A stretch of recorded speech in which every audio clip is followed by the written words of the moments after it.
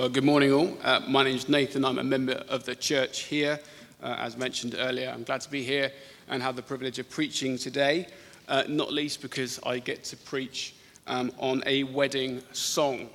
I understand we have a number of guests today who have been at a wedding recently, so I certainly hope that the images that you saw over the weekend certainly ring true as I read through today. Better still, this isn't just a wedding, it's a royal wedding. So when I hear the words royal wedding, begs the question, where were you on April 29th, 2011, Kate and Wills? Were you a spectator at home, watching on TV with the many millions? Or maybe you made the voyage to London to line the streets, hoping to get a glimpse of the carriage as it passed by. Maybe better still, you were a wedding guest. You got a chance to attend and witness what was going on at the Abbey. We wish. Better still, maybe you were the bride-to-be. Unfortunately, Kate couldn't be here this morning. But regardless of where you were and what was going on, I wonder what you were thinking and what you were feeling as you watched on. Weddings stir all manner of emotions. But I want to add a little twist to what we witnessed 11 years ago this morning, or maybe point out a real possibility as a consequence of that union. What if Will's dad Charles were to abdicate and to refuse to take the throne? Will's then is potential heir to the throne.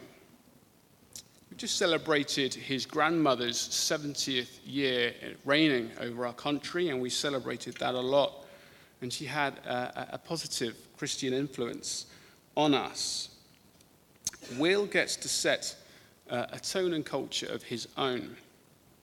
So as a nation watching on, as practicing Christians watching on, we'll have a vested interest in that relationship and how it works out. Psalm 45, God's people have a similar situation. They're promised a king by God. Some verses are going to come up on the screen. Genesis chapter 17, verse 6. God's promise to Abraham was this, one of the forefathers of the faith. I will make you exceedingly fruitful. I will make nations of you, and kings will descend from you. Then later, King David, known as a man after God's own heart. His reign, Israel's golden age. And then a promise is made by God in 2 Samuel chapter 7, again on the screen. I will raise up your offspring to succeed you, your own flesh and blood, and I will establish his kingdom. He is the one who will build a house for my name, and I will establish the throne of his kingdom forever. I will be his father, and he will be my son. So as we sing this psalm, we watch with them at this union, at Psalm 45. What is this king going to be like? They have a vested interest. And the great thing is, after the struggles and the abandonment that we've seen over the previous psalms, we have good news. Verse 1, if you're following on, please open your Bible, Psalm 45. I'll be mentioning the verses as I go along. Verse 1, the writer's heart is stirred by a noble theme. Better put, it's bubbling over, it's flowing over. What on earth is he seeing? This individual, he's under no compulsion to capture what he's seeing. There's no media pressure, no capture, no spin required, no snip or reshoot. There's no air spraying of photos, no. What he's seeing is raw beauty. Raw beauty. What is this beauty he's seeing? Well, we're going to look together now. And surprise, it's not the dress, and it's not even the bride. He's captured by the king. So, first point, beauty of his speech and character. Verse 2, he's referred to as the most excellent of men, more literally, beauty of beauties. So this isn't Love Island looks that we're talking about. No, that's not the beauty he sees. He's struck by, get this, the beauty of the king's speech. Verse 2, his lips are anointed with grace. This king speaks living and loving words. Looking at the line of David, just trying to consider some of the examples that came and followed, some of the kings there. I have two, there are many more. But let's look at David's son Solomon. He was famous for his wise words, wasn't he? But he was also famous for his failings as well, wine and women. No eternal throne established through him directly. But Manasseh, this is the bottom of the barrel, described as outdid the surrounding nations in evil, did every practice he ought not to have done, and misled the nation of Judah in doing the same. There are many more kings that don't quite fit the bill, and it leaves God's people waiting, singing this song, this psalm, in patient faith, looking forward to when this king will come. And then, centuries later, the song manifests. Isaiah writes of this king in David's line, there was nothing beautiful or majestic about his appearance, nothing to attract us to him. But Jesus, on his own words in John chapter 12, for I did not speak on my own, but the Father who sent me commanded me to say all that I have spoken. This king's words are beautiful because they come direct from God the Father. No wonder when Jesus spoke, disciples followed at his word. When crowds poured out, they poured out to hear him teach. The sick begged for healing words. Demons fled.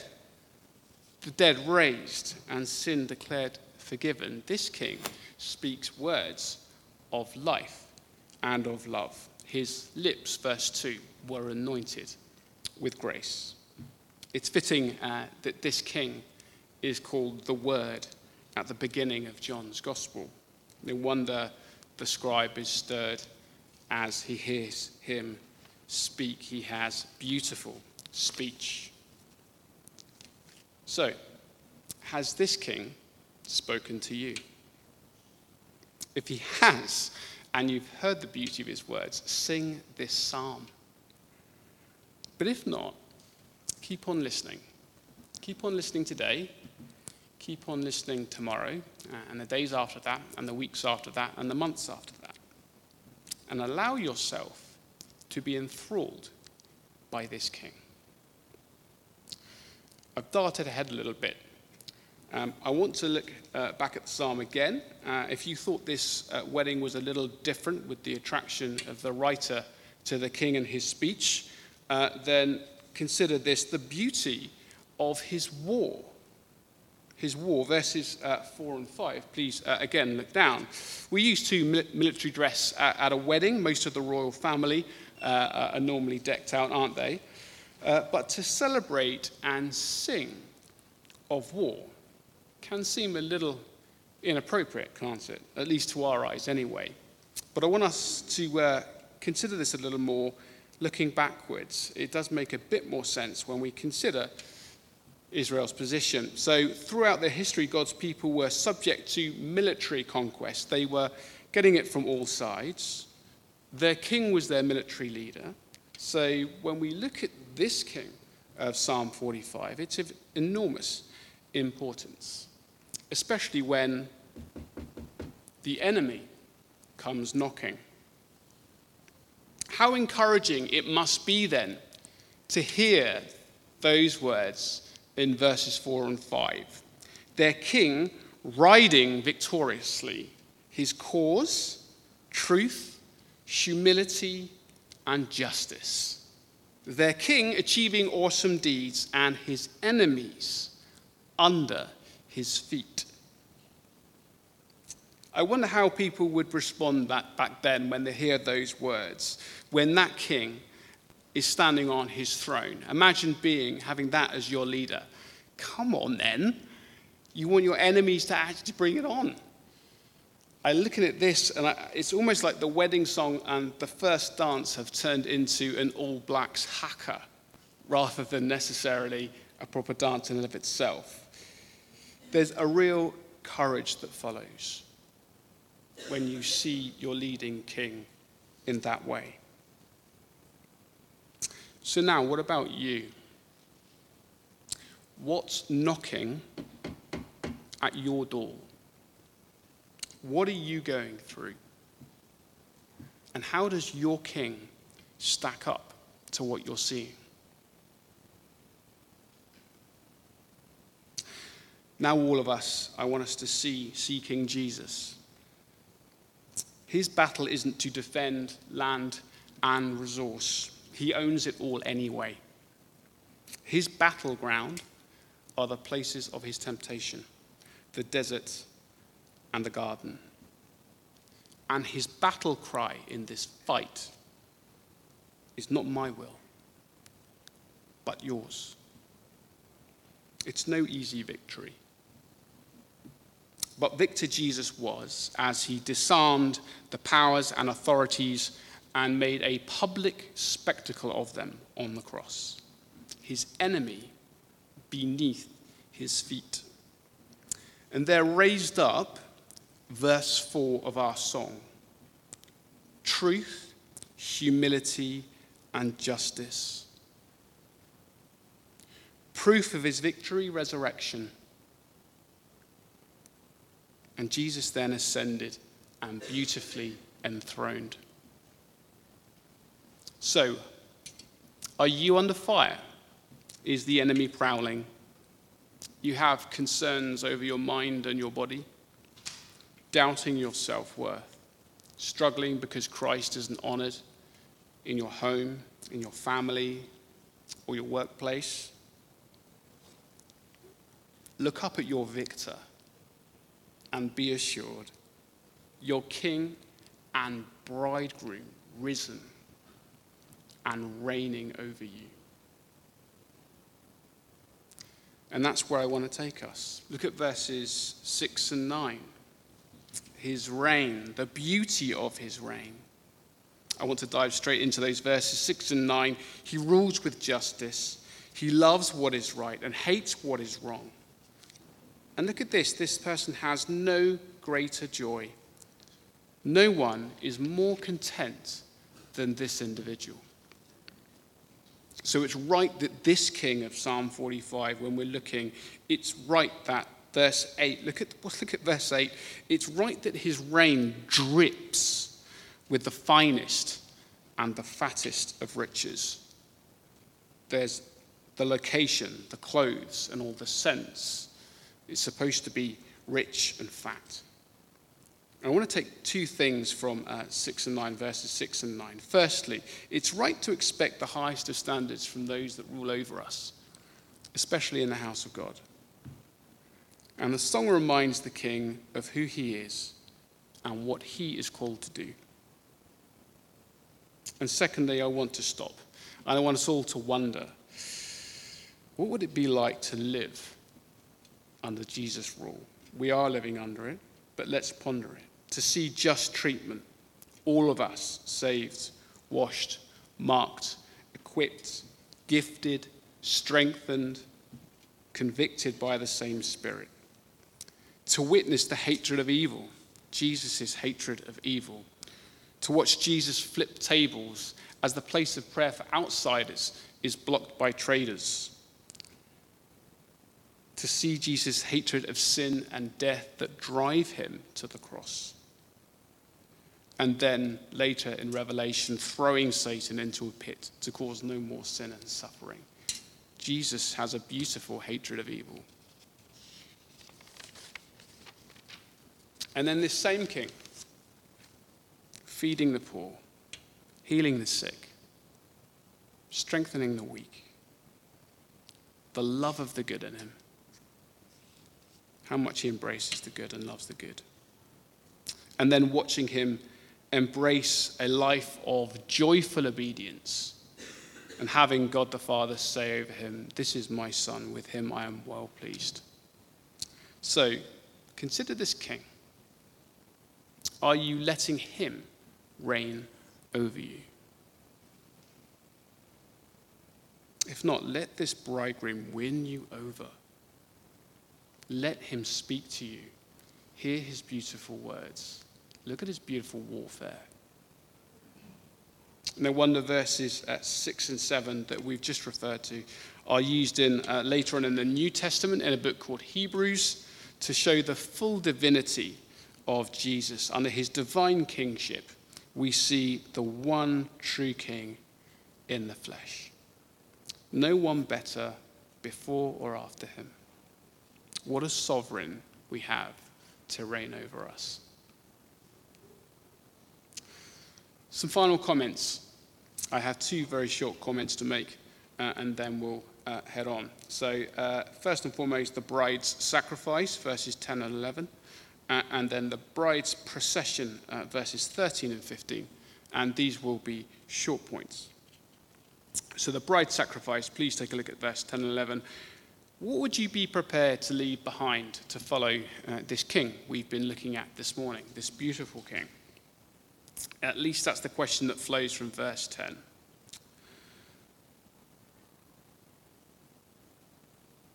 Now, it probably doesn't take much to picture the well-meaning family members at a wedding. Maybe you've experienced it, maybe you've even seen it and heard it. It's that guest that tells you or your partner or the people that you can see how good they've got it in this wedding and in this union. And that's precisely what is happening, by the way, in verses 10 and 11. To say to someone, forget your people and your father's house. It's encouraging. You say, you've got it good. You don't need to worry about what you're leaving behind. But first and foremost, it's no small thing. Change is a difficult thing. But the loss of security of leaving your home, leaving behind certain family members and friends, and a big change of culture is enormous. And I hope that nothing I say this morning belittles any of those things if you've been going through them. But as we've seen, this king is worth it. There are times that the bride will be left confused. There are times when, knowing the path ahead, she doesn't know. But what she does know is that he has shown himself the most excellent of men, the beauty of beauties. And he won't let her struggle or fall needlessly. So whatever you're holding on to this morning, I beg you lay it down. These words beg you lay it down. Seek to please him. You've got it good. You've got it good. Look at the bride's devotion and look at what it brings to her, the rewards that come. You've got it good. The picture here is worldly wealth, of course, but to believe, to be found in Christ, leaves you with lasting riches that you cannot find anywhere else. That is certainly something that we can sing about from this psalm. So maybe you're not a Christian this morning, maybe you don't believe. It's understandable. We're all looking for something or someone to throw our time, our energy, and our devotions into. And our plea to you this morning as followers of Jesus Christ is this. We have found the one that is worthy of all your time, your energy, and everything that you have. It's this King of Psalm 45. It's Jesus Christ. So let's finish. We've looked at the bride's sacrifice. Now let's look at the bride's procession, verses 13 and 15. I just want you to note one thing from all of these verses. There's a lot in there, but one thing. She starts in her chamber, her bedroom in her parents' household, and she ends up entering into the king's palace. She ends up in Christ. Now, I really, really don't like the J word that they use in programs like America's Got Talent or Britain's Got Talent. And that J word is journey. I really don't like it. I don't know why. Just don't like it. But on this occasion, what a joy-filled journey it is. Look at what's going on here. Verse 13, and you finally get to see it. It is the dress. There you go, gloriously dressed, embroidered, interwoven with gold. And she's surrounded by companions as she heads from her own bedroom, her own household, into the king's chamber. No wonder she's led in joy and gladness. So, Christian, this journey, is yours. One experienced also by people of all generations, all over the world, as they come to know and love this King Jesus. So if you've been spectating at this wedding, there's a greater offer on the table. And guess what? It's not even as a guest. The offer is a proposal. And the answer is yes. Christian, his bride, here we are, reminding one another week by week on that journey, hearing his beautiful words, won by his beautiful war, under his beautiful reign. So let's make it our joy to please him, for he is worthy of our praise forever and ever. Jesus Christ, what a bridegroom, what a king. Let's pray.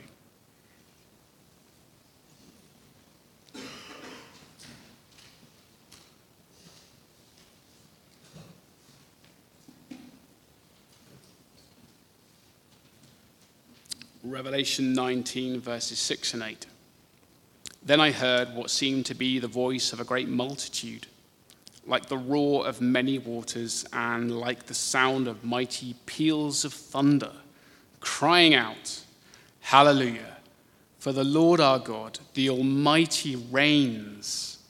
Let us rejoice and exult and give him the glory. For the marriage of the Lamb has come, and his bride has made herself ready. It was granted her to clothe herself with fine linen, bright and pure. Father Almighty, we praise you and thank you for your Son, Jesus Christ. Thank you for this psalm that helps us see him again in a different way. Thank you so much that we don't have to wait, in a sense, to know who this King is. We know him. It's Jesus. We praise you and thank you for the life that he lived, that we have so much to read and to see about in the New Testament. And I praise you and thank you again for these words. We ask you to help us to continue to be enthralled by him, to see his beauty, and to appreciate all the wonderful things that he's achieved for us that know him. And we pray for those that are seeking, that you would open their eyes and their hearts to hear and see him and appreciate that beauty again and choose to follow him and enter the King's palace. Amen.